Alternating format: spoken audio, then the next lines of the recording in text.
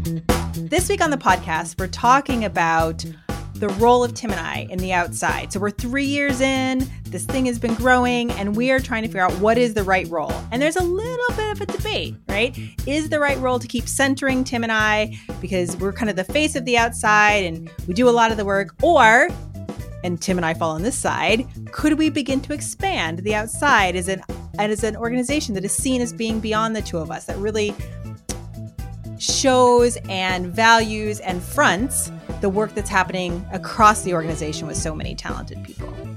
Yeah, and underneath all of that is this like ideology of the individual, this desire for people to want to follow particular people or be attached to particular people as the thing. And I think both Choose and I don't want that. We don't, we don't want to build a discipled fellowship to our work. We want to put the work in the middle and build the outside around it. And so, yeah, it's a good debate. Check it out.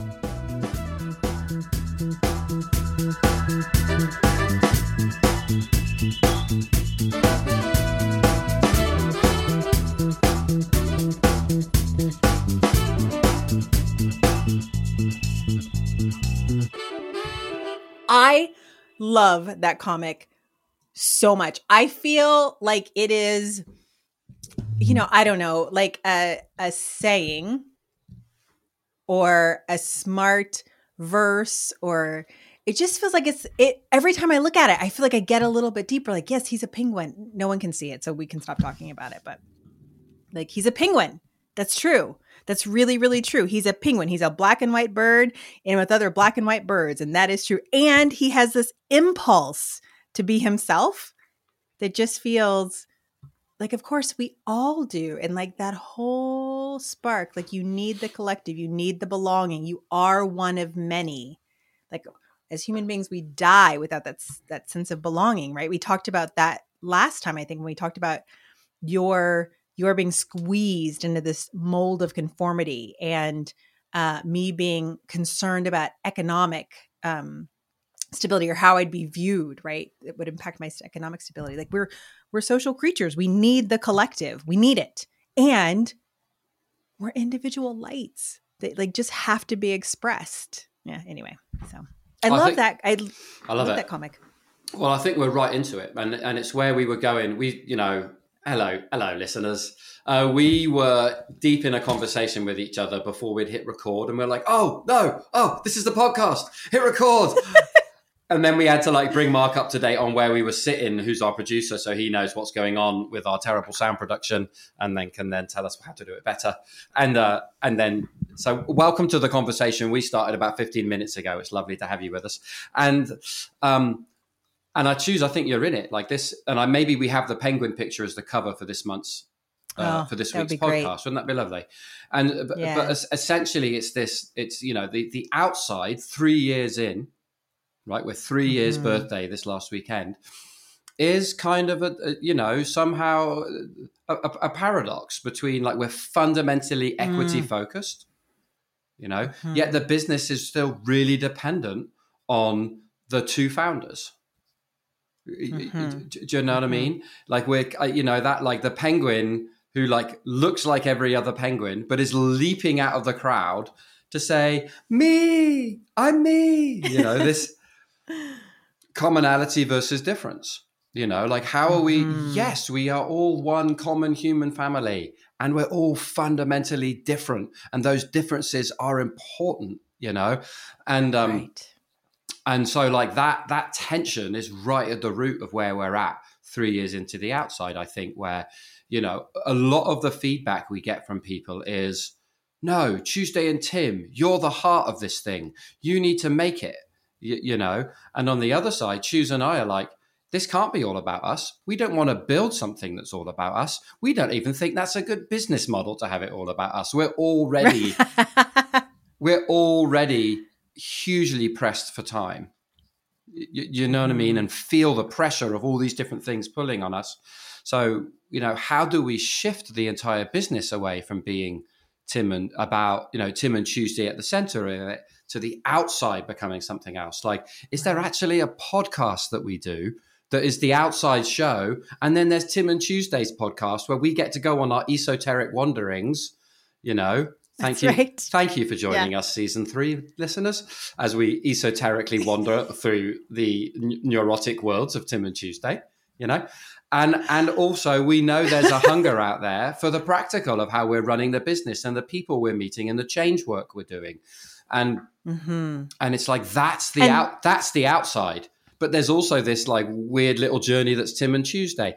Anyway, that's the dilemma we're in, isn't it, as a business right now?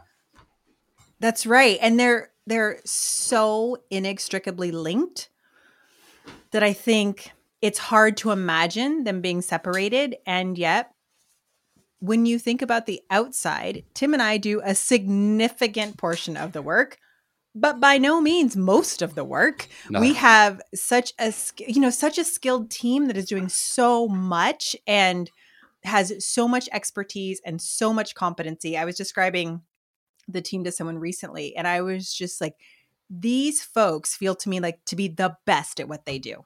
They're the absolute best at what they do. And we're fortunate enough that they're joining us for part of their work life. But I feel as I look around the outsiders, I'm like, oh, it doesn't get any better than these particular people. And in some ways, to think of the outside as you and I is just a disservice, right? I look a million times better because Jen is helping things happen in the background, and Stina is project managing, and Brona is talking with the prototype teams, right? So I'm just aware that the outside is bigger than us, right? That's just the reality. It's how do we begin to shift that perception and also understand that you and I are the heart of the outside. It started because of our friendship. It started because we like to work together. We do our best work together. And our personal journeys, even though, yes, and thank you for coming along to season 3, which has been all about our personal journeys, which, I'm really enjoying, but, might not be for everybody. Although, to be really clear, we haven't gotten feedback. It's not for everyone. But I'm aware that we did have a regular listener say that they need to smoke a joint before they go listen to season 3, though. That's true. But she didn't say she didn't want to. No, she didn't. Just for the record. Said she needed to smoke a joint first. She's like, I listened to it as I walk my dog. But sometimes I think I need to have smoked a joint before I tune into season 3. Season 3 is different. It's been about our personal journey. And like, there is no doubt that those personal journeys are impacting the work every day. So it is inextricably linked. I know that's true. I know that we are leaders of the organization. I know that where we go, the organization goes. I don't want to be in denial about both our power and influence and even intent. And just like the penguin, right? Like who's asserting something, there's also the collective. And so for me, it's like, how do we really be in that tension? Well,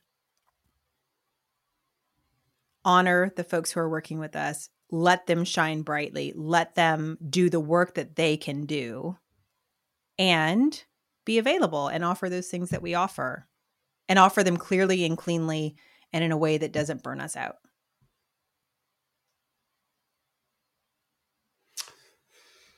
I play football on Sunday nights, as you know, with a bunch of crew. We had 17 people turn up this weekend. I love it. All kinds of ages, genders, peoples, colors. Like it's such a glorious little place to play soccer. And just as we were getting in, I had just seen. I'm reading this book. I just finished reading this book, City of Brass, and I'm getting fully into like Persian and Middle Eastern mythology. I'm just like, oh my God, this is so interesting. I've just kind of like gone down the rabbit hole. But part of that is I've gone onto Netflix and started looking at looking for kind of like Middle Eastern shows but I found this kind of like History 101 that talked about kind of like the blessing and the curse of being these oil rich nations, and in it was this. In it was that iconic image of when Saddam Hussein's statue was pulled down, Right. Wow. And then this week we also talked about.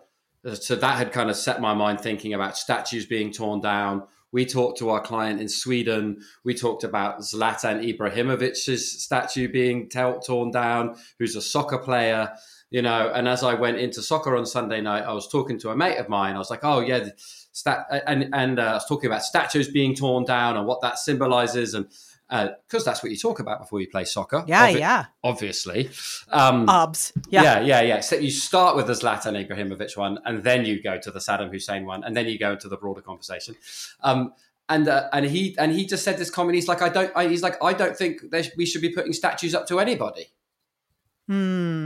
He's like, why are we idolizing people? Why aren't we celebrating what we create together? Why are we making? He was like, why are we making it about people at all? He's like, I'm not against public art, but this desire we have to deify individuals when there's a bigger arc of history at play, he's like, I just don't get it. Wow. He's like, I just don't get it. And so for me, that's the thing at the outside. Like I'm actually not interested in building something that's about you and me, because then we just could have called it Tim and Tuesday, right? And sold the combined brands. Probably done all right, Like I'm just not interested in building something that's about you and me, let alone the business case and all that, Well, so much. Okay, sorry. A couple of things. No. I would have raised my hand and jumped up if I had to speak. Look. So two things I want to ask. One is, can you talk to me at all about the background of the person who said that? Yeah, you might know him. He's from Kenya originally. Grew up in what many in Canada would consider significant poverty, and moved. Ended up doing pretty well for himself. Moved to Europe, got involved in kind of humanitarian work, and then moved to Canada about 10 years ago, I think, maybe less. Yeah. Well, I wondered if it was him, because part of why I asked is I think this idea of not deifying people, not having statues, like it's such a part of, I sense, the European and North American and not that it doesn't happen in other places. Obviously, Saddam Hussein's statue is toppled too, but it feels to me like it's a specific kind of viewpoint to say, why aren't we deifying people? Because we always have, right? We always have. And so either folks who were outside of who's being deified or who saw deification that was problematic. Right. So just kind of curious, this idea. So it's this movement, right, to take down statues often is putting up other statues in their place. Right. So it's simply like a revolution, not an evolution, which is what I hear him kind of pointing toward. Like, how do we actually shift our way of thinking about deification of people? And Tim, I'm with you 100%, primarily because like you said, we just could have done that and that would have been great. I think it's just a reflection of the reality of our work. It's not even about, yes, I agree, we didn't want to do that, but our reality of our work is we've got 17 people, is that where we are, that are doing really great work. And so it feels like it doesn't even reflect our work to keep the focus on us. And though I'm also wanting to take responsibility. Stina asked this morning, like, what's your hurry? Why do you have to move? Like, what is the hurry to move you all out of the center? And so in that, there was a question to me around taking responsibility, not abdicating, understanding that most of the work comes through the two of us, and not wanting to pull away too quickly or take ourselves out of the center too quickly. And I don't even know exactly what that means, but I just feel like I'm wanting to hold both, like our commitment to making the outside something that is beyond us, while really taking responsibility for our impact, our power, our influence, and I'm going to use this word, our stewarding of this particular work with this group of people. That's what I got for a minute. Yeah, I mean, it is one of my perpetual failings that I am in a hurry. Me too. It's like the most painful thing about being someone who has visions of the future is that even though you may see it, you're not there right now. So you live with this constant tear between how you feel the future could be versus what you visit or see every day. So there's no doubt for me that there's a direction there that I want us to be going in, and by nature of having clarity on that direction, I become impatient to be there. Mm-hmm. I mean, I think that would be true of almost any part of my life, and I think learning, I'm learning patience, and that patience is actually a defense. It's like the shield of patience. And so so I hear you, and I still think that it's important for us to continually loosen people's attachments to us. Yeah. Whether that's it's 13 people we have in a kind of like intimate contractual relationships with us, and then it's 18 that we have kind of engaged and working with us. So it's like 13 we would consider outsiders, I guess, and then 18 we would consider people who we work with consistently. Right? Yeah. But it's also the clients, it's beginning to see there's something more than us, that we don't actually need to be in all of those meetings. And I just wonder how often this happens,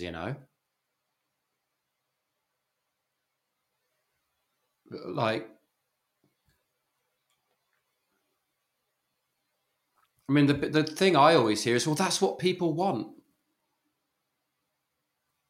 People want Tim and Tuesday to be part of it. People want, that's why they come to the outside, And I'm like, okay, but that doesn't mean I have to give it or something.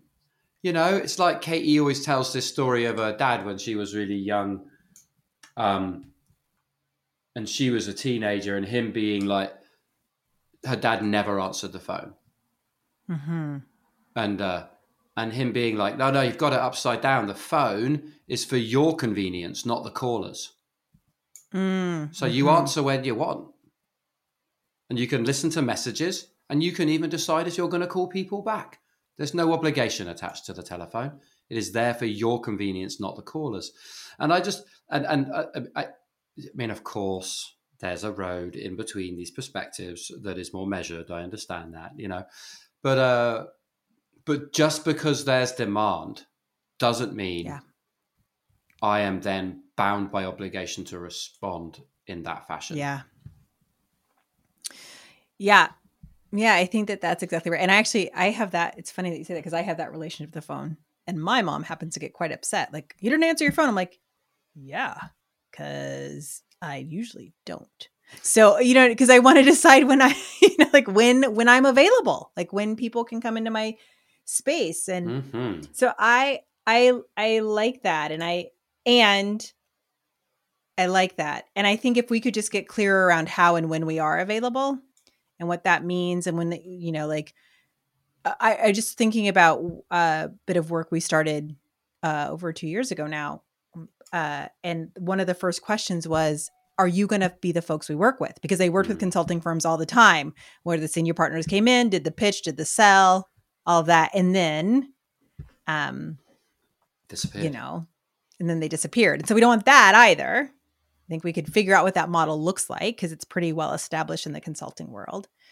The top 6 firms do that, right? You send in a very expensive partner. That person does the pitch. They turn up in intermittent stages along the course of an event. And other than that, you're getting kind of like recent graduates of business degrees. Right. Or even really good people. If I think about that particular work, the person they sent in was great.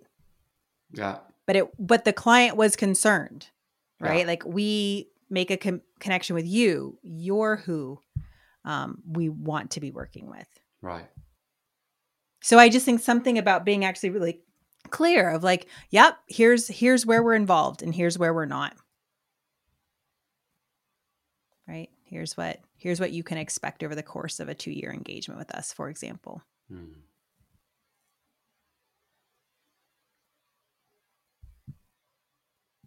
It's hard to tell. But also, just to say, 3 years in, we just passed the 3rd anniversary of The Outside. I think this is a very interesting, unforeseen conversation for us to be in. In what way? Well, when we launched The Outside, it was an experiment that we didn't know if it was going to work. That's true. And now it's like, oh, wow, what is our right role in this organization that seems to really be building something and having somewhat a life of its own and is attracting really compelling, competent people? I know I had no idea that this would be where we were. No, me neither. And there is a piece of watching our own patterns, right? I mean, I was on a call. I'm coaching a young couple who are doing some incredible work, and there was one point where one of them was like, "Yeah, I just want to like cut everything out. We're just not going to do that bit of the work, you know." And the other one was like, "Well, that's kind of your pattern, isn't it? When it gets overwhelming, you just want to cut it out to make life simpler." But that may not actually be the best thing to do, you know? Right. And it's like, and so there's also so there's also a piece of like, oh yeah, now it's got really busy. What, you're not going to like take leadership anymore? You're going to like disappear into the background, Tim and Tuesday? Right. Yeah. What the fuck? Yeah. What the fuck? You know? And so there's like, so there's a piece of like watching your own patterns as well. And right. Because my really problematic pattern is just to like try to fucking make it work. Oh yeah, and just like kill myself. You like right? will just like, fix you're just not fix, but like you take everything on. Oh, such a terrible pattern. Like we had like, but it's true. That would be like, it's worth noticing our pattern, right? Like my impulse is like, oh, how do we do this? And the only answer is going to be work more. That's not the right answer. No, it's not the right answer.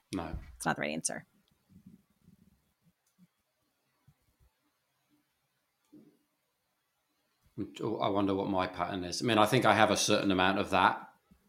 Mm-hmm. I think I also have a pattern where like when I get super overwhelmed, I just get sick. Yeah. I kind of have like a shutdown pattern where like, you know, that's a dangerous combination. Yup. Well, we're not going to solve it, but I appreciate our paying some attention to it here because I think it's what's in front of us. And our only answer cannot be to work harder or to like hands off. That's actually neither one of those, or crash and get sick. Right. So our only pattern here can be to figure out the next new way. We have to establish a new pattern. And know that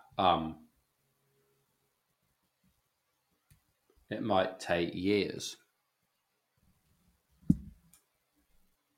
to build something that isn't centered around you and I, but that gradually we do it. Like I am kind of drawn to this idea. If you haven't signed up to do a little interview with Mark Coffin, who's our producer. Folks, we would love you to do it. We're right in the middle of making some pretty big decisions about how we focus kind of what we broadcast from the outside out to the world. Yeah. And of course, the pod's a big part of that, you know, and we're really moving away from traditional branding into more of a trying to put our voice out there as thought leaders in many ways and looking to get ourselves published in magazines. So a lot more of a public relations kind of focus. And there's the potential that we might shift the podcast pretty significantly into a show format, you know, where we're bringing on speakers and doing things like that. But you know, we're in danger of doing that in isolation of a good conversation with our listeners, because we know there's a solid group of people, you know, 4-digit number that's turning up every single, you know, time we release an episode to listen. And it's like, thank you for being part of this kind of like unseen community that's part of our work. We would love to hear your voices. And so if you could drop us an email just saying you'd be willing to do a 10-minute interview with Mark, we would love it. because it will influence the choices we make about how we structure the podcast, especially going into season 4, and also what other things you might get from outside of the outside in the coming years, and there's lots of other data points that we're pulling in, but we realize that this is a really one-way conversation. And what we don't get to hear is your experience of it, other than like random pieces of input, like I have to smoke a joint to listen to season 3, and we get other feedback. We do get other feedback, and we talk to other people, and there's a lot of very positive feedback we get on the podcast. But it would be great just to have, Mark wanted to do something like upward about 10 interviews with listeners. And so we'd love to hear from you. It would help us out. Yeah. It'd be a great gift back to us from you if you were able to just give us a little bit of your time to help us figure our direction. That would be amazing. And I don't think there's a question on the interview sheet, but if you want to tell them, like, yay, Tim and Tuesday, stay in the center, or get the heck out of the center, we take your feedback on that too. Totally. That's all right. You could let us know. Yeah, we need it. We need it. The song I'm going to suggest for today is called Which Side Are You On? It's on the House of Bees album, Volume 2 by B. Dolan. And I like it because it's a mix-in of I think actually the people who are singing it are North American folk musicians in with what's really cool hip hop, and it's awesome. So it's this kind of this sample mixed in of kind of North American folk music into what's a rockin' hip hop tune with lots of amazing things to say. Who let the torch pass, fall in the tall grass, fire alarm, why is this on? What do you call that? Call it predictable political cliche. So when the movie ends, the revolution's dead. Replay the sequence of events that led to these deep divisions. I've realized the order wrong, people are in prison. The children wanna know if I believe in the reptilians. I tell them I don't know, but on the TV I see lizards. When action was in fashion, you were such an easy mimic. Bumper sticker, quote lifting, grip no statistic. Grasp for the strong man, born again cynic. Fair weather firebrand, spark my suspicion. Knew you were the type to take the fight like a gimmick and rock the t-shirt when your sweat wasn't in it.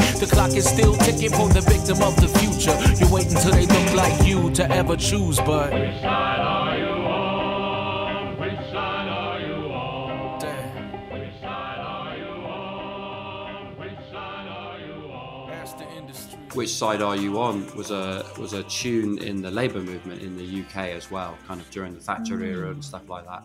And of course, Billy Bragg did a version of it. This government had an idea and Parliament made it law. Seems like it's illegal to fight for the union anymore. And which side are you on, boys? Which side are you on? I love it when you get these kind of fusions of music, but also that something that has historical importance in, people beginning to stand up for their rights in the face of oppressive decision making also turns up. So it's actually, I've only ever heard that song sung with British accents, but then I heard the song mixed in by US folk musicians, right, into a hip hop tune, right? And I was like, oh, isn't it amazing how music travels? And then isn't it unlikely who might pick that up and sample it and then make it relevant for their own community and their own listeners? So I think I just love how music travels like that in the most surprising and wonderful ways. Anyway, please enjoy Which Side Are You On? B. Nolan. And if you're interested, you can go check out the Billy Bragg version of Which Side Are You On, which has a very different flavor, but is equally awesome. Nice. Oh, that's great, Tim. I love it. Like you said, I love how music travels. Good. So the poem I'm bringing today is a poem by Shel Silverstein. And I don't know if he was big for you, but he's a big children's poet here. Oh, yeah. I've read Shel Silverstein to all of my kids. Yeah. So this one is called Listen to the Mustn'ts. And I was just thinking and just hearing us talk about what we should do with this. And I just thought, there probably isn't a should or shouldn't here. There's actually just what we're going to do, whatever that will be. So I just kept coming to me as we were talking. So listen to the mustn'ts, child. Listen to the don'ts. Listen to the shouldn'ts, the impossibles, the won'ts. Listen to the never haves, then listen close to me. Anything can happen, child. Anything can be. Love that one. Oh. Yeah. Right. You can do all the thinking you want, and then. Yeah. Right. That's what's right in front of you as well. That's right. So the outside, we'll see. Anything can be. We'll see what it ends up being. Yeah. We certainly didn't know what it was going to be 3 years ago. No way. Who knows? No way. Who knows where we'll be in 3 years, right? From now. That's right. That's right. Thanks, folks. Good to be with you. Please, please let Mark Coffin know if you're willing to do an interview. Rate, review us, and like us on iTunes or wherever you see your podcasts. Exactly. Do it. Yeah, that's right. We'll Love be back here in 2 weeks. Yes, we will. Doing this thing. Mm-hmm. Hey, podcast listeners. It's Mark Coffin here, podcast producer. If you want to talk with me about your experience listening to the podcast, please email podcast@findtheoutside.com and we'll set up a time to chat.